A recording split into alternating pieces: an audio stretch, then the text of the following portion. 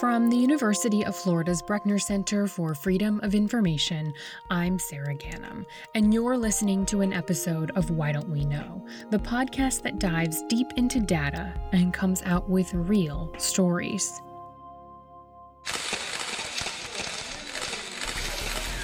In April 2018, the worst case outcome for a university scandal. The former chancellor and vice chancellor at UW-Oshkosh have been charged with misconduct in office. Criminal charges. The criminal charges followed a civil lawsuit filed by the state, coupled with financial ruin. Wells and Sondleitner both apologized in court. I am extremely remorseful for my actions and the harm that has been caused by them. It was never my intention to hurt the institution.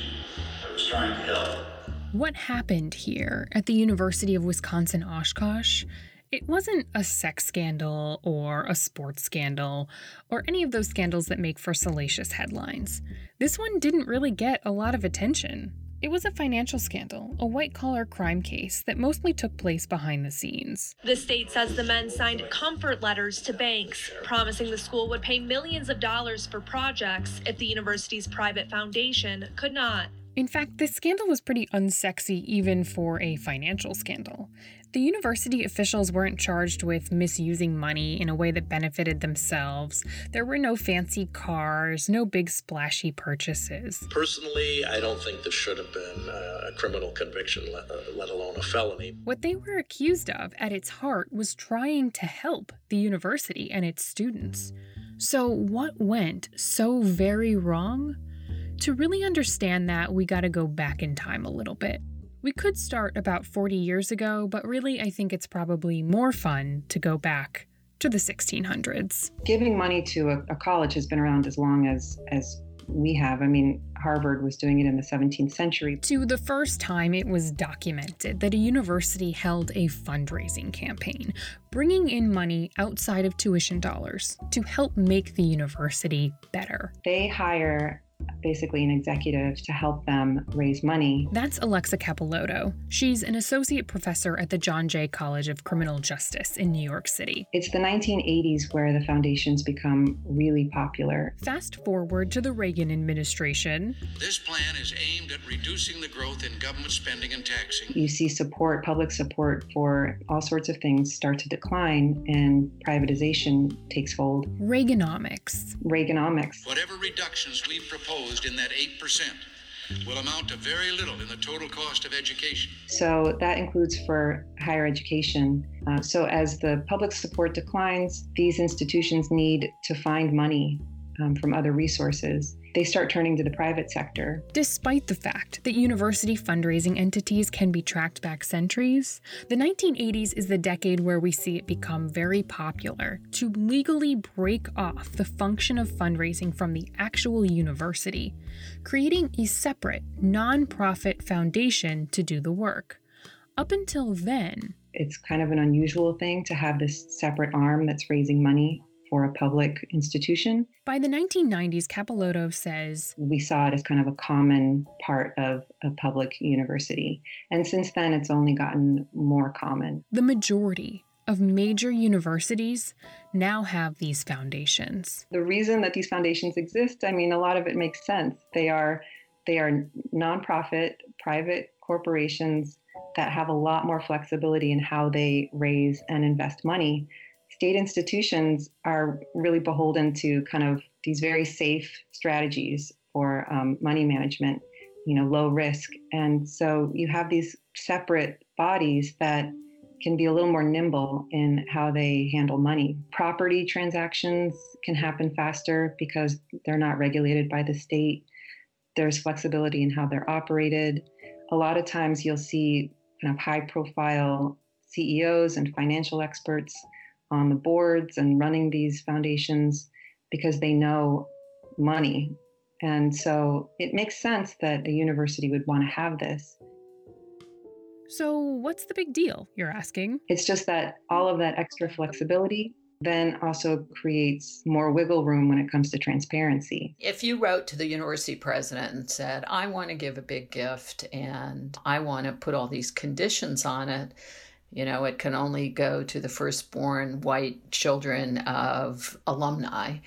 those conditions would be made public under every state's open records laws. That's Miranda Spivak. She was a journalism fellow here alongside me at the Brechner Center, and she just wrote a big story about private donor influence at public universities. If they go through these foundations, often under state open records laws, the foundations are exempt from these public disclosure requirements. Nearly all of these foundations are exempt from sunshine laws. That means no open meetings, no open records. Almost everything they do is private, even though they exist for the sole purpose of benefiting a public institution. One of the biggest consequences of that is that donors can make big-ticket gifts privately and also attach strings to their gifts privately. These universities were out there soliciting these big gifts. They could offer a lot of anonymity if the donor wanted it. When I think of big donations, I often think of, a new law school and someone's name is slapped on it, right? Are there really donors that don't want recognition when they give to a university? And why would they want to be anonymous? Well, there are donors who don't want recognition. Sometimes it's just out of straight altruism. They just don't want people to know. Sometimes it's because they don't want people harassing them for more money, other universities. Sometimes it's because they want to lay conditions on the gift and they don't want anybody to know. And that was, you mentioned renaming a law school. That was the case of the renaming of the George Mason University Law School in Northern Virginia, which is now named for the late Supreme Court Justice Antonin Scalia. One of the major donors to the George Mason University Law School was the Koch brothers. And shortly after they made that gift, which, as you can imagine, was a pretty substantial one, a group called Transparent GMU asked the university to make public the conditions that were attached to the Koch money. But the university told Transparent GMU, we don't have those records. And the foundation said, we don't have to tell you that. We're private. So they took them to court. I guess it's in some ways the most successful case I've ever lost. Evan Johns is the attorney who fought the case for Transparent GMU. The trial judge ruled against us, and that decision was upheld by the Supreme Court. But even though he lost, the information ultimately did come out. And it did not look good. There were all kinds of conditions. They basically agreed to let the foundation have a say indirectly, but have a say in faculty hiring. The donors would have influence over who the dean would be. So, that's a lot of influence. Yeah. Being able to decide or help decide who's going to lead the school. That's huge, and that comes from someone that we don't know. Yes. Eventually, though, this becomes public, which is why Evan Johns calls this the most successful case he's ever lost. Technically, under the law, privacy won. But practically speaking, basically under pressure, they did share the agreements and acknowledged that some of the conditions fell short of their standard of academic independence. The president, who apparently acquiesced, or let's put it this way, on whose watch that occurred, is now the president of Georgia Tech, by the way. And as a result of that case, George Mason University now voluntarily makes all gift agreements public. But they are in the minority. And at most public universities, the lines of separation are so blurry, it'll make you a little dizzy. Oh, they're legally separated. I think to say they're completely separated leaves people with the wrong impression. In fact, they seem to work hand in glove in most cases. Here's a very basic example of what she means. I wanted to see whether these foundations make any attempt to separate themselves, at least from a branding perspective. So I went to Google and I typed, "Give to the University of Arkansas," to see what would come up. The very first result that I got was a giving website, which had the university's logo and a .edu web address, which is reserved for the university itself. There's a bright red Give Today button, which I clicked on, and the option to choose my donation amount and where it would go. I made a small donation to the university's Access and Diversity Fund, but before I did, I searched the page. There is no mention of the university's foundation anywhere. The address on the website is for the Office of Annual Giving, and the building address is on campus. Immediately after I made my donation, I got an email from onlinegiving@uark.edu, a university email address with a university letterhead. I repeated this exercise at other schools just to see what would happen. Many of them were the same. Some of them at least used a .org web address and a .org email. Some did clearly say that it's the foundation that is taking the donation, but not all of them. What was pretty uniform is that all of them did use the school logos or mascots and were pretty symbiotic with the university. Yes, many of them are housed on campus, and many of them do share staff with the university, so that staff person is on the public payroll and also on the private payroll of this foundation or 501c3, whatever it is. As is the case with many universities, at GMU, the head of development at the university also served as the CEO and president of the private foundation. Yet, legally, they're still two separate entities. And, I mean, you still lost the fight. I mean, that's kind of shocking. It's pretty stunning. It is. It is stunning. One of the scholars who's written a lot about this before I did said, he called it gymnastics. Like the gymnastics they're doing to keep this stuff from the public is just mind-boggling. As you can imagine, it is a breeding ground for all kinds of misconduct. The College of DuPage, the president of the college, using the foundation as kind of his personal petty cash. I mean, he was like buying all these kind of extravagant things and then taking the money from the foundation. $1,300 in foundation money on a hunting excursion and, buying rifles and taxidermy and, all these things. And that we've seen a lot of cases like that. You can see how, because there is more privacy and secrecy and not as much oversight, someone in a position of power could misuse that money and you're not going to know about it. Does that happen often? I think for the most part, they function as they should, but the whole point is that I can't say that for sure because I have no way of knowing. I can't get a glimpse into these operations. So for me, that's kind of a guess and a hope, but without tools to really compel transparency, I can't say that for sure. Another example is right here in Florida, where public universities use athletic associations to shield all kinds of documents and to shield themselves from litigation. We talked about this a bit in earlier episodes, about how a 19-year-old football player, a redshirt freshman, was rushed to the hospital after named Eric Plancher. Eric Plancher collapsed and died after off-season conditioning drills on campus. Died after practice in 2008. The family sued the University of Central Florida Athletics Association. The university's coaching and training staffs were responsible for his death during practice in 2008. But the university claimed the association should be immune from litigation because it's a state entity. Except it also claims it's a private foundation when people file open records requests. When we talk about hypocrisy, when you have a foundation, when it suits them to say, we're private, we don't have to give you this information, and then at the same time turn around and say, no, we're public, we have limited liability, or we're entitled to those property tax exemptions, you see that kind of the double playing.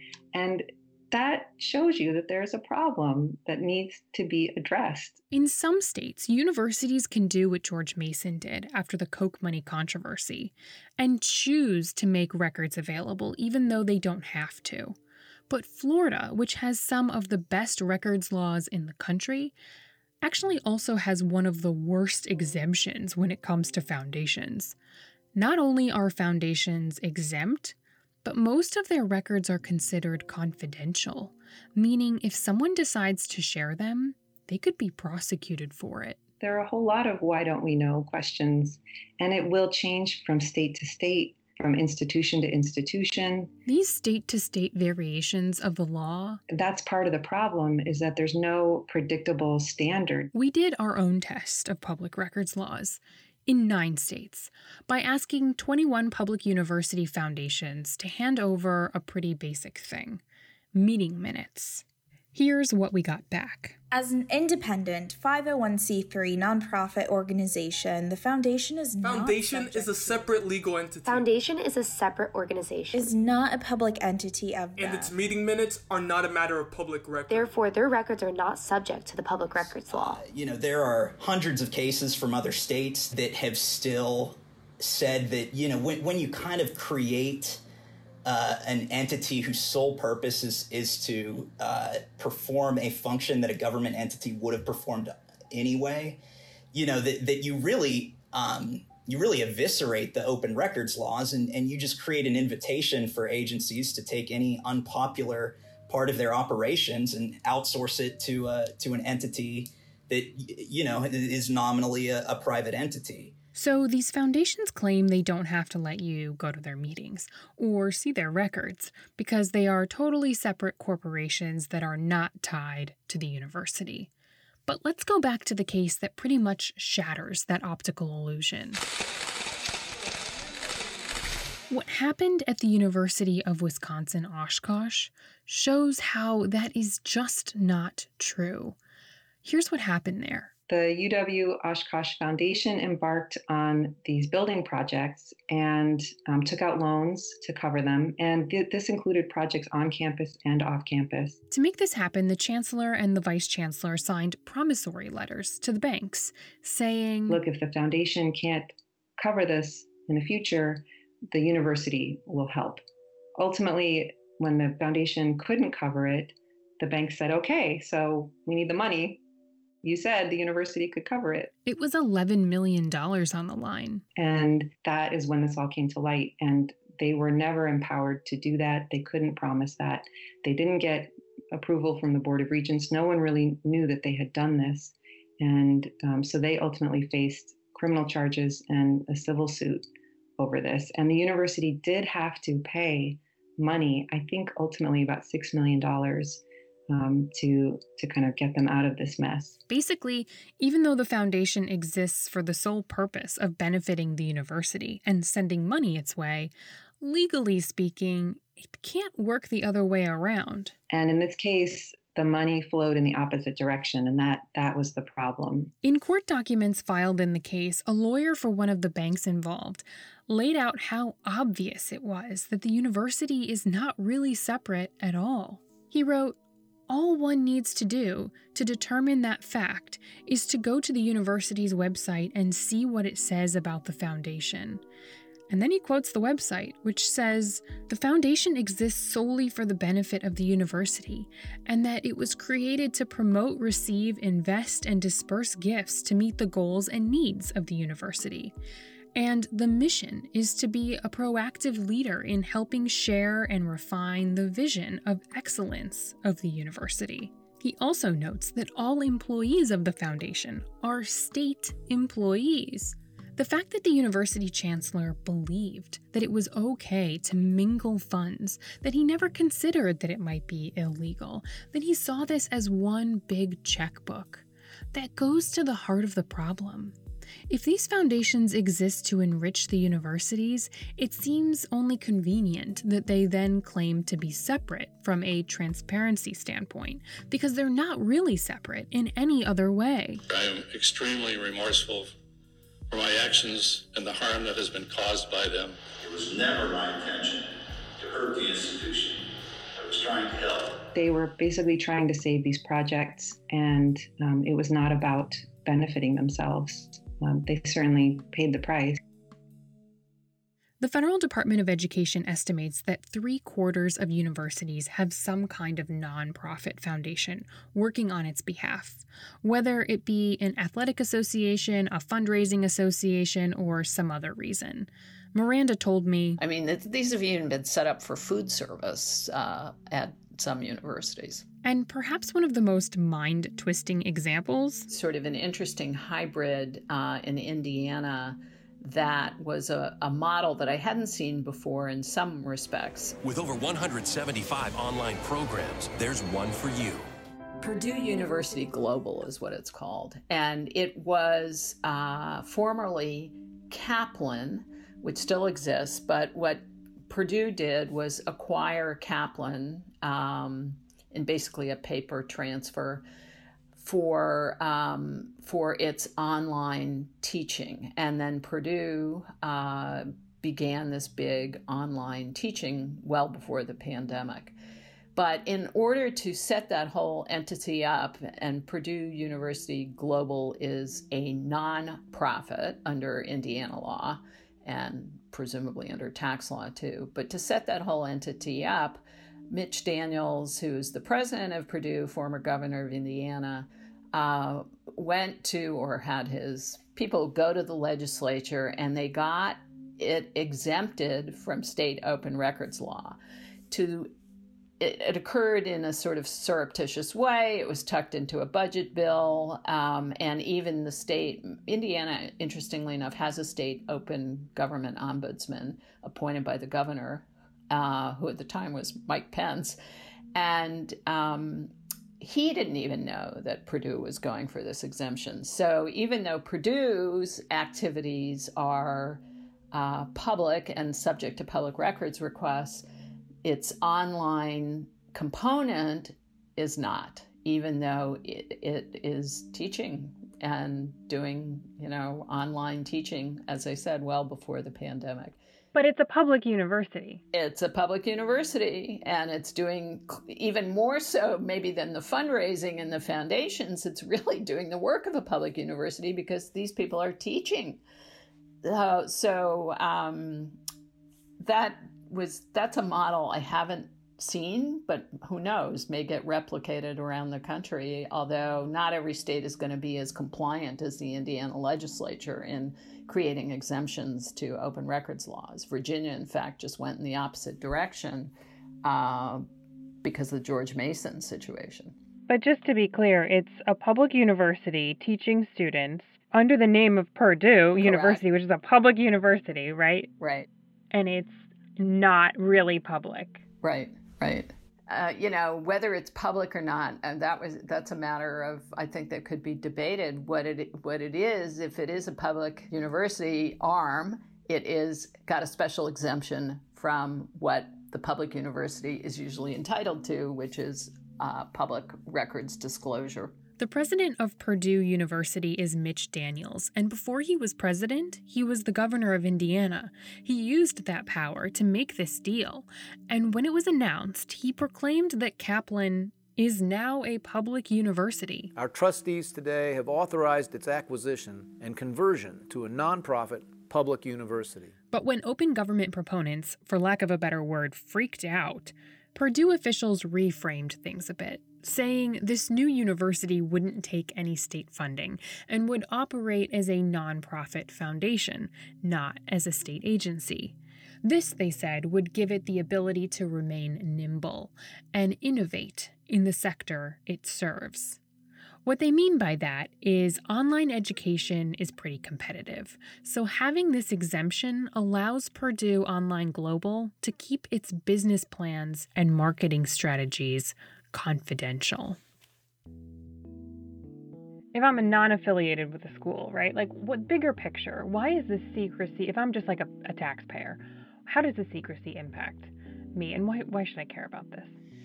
Well, I think there's a relationship between taxpayers and what they know they're supporting, both at the federal and the state level. I mean, obviously we don't know everything, but public higher education is really sort of the crown jewel in many states of what, they have tax-supported, publicly supported universities.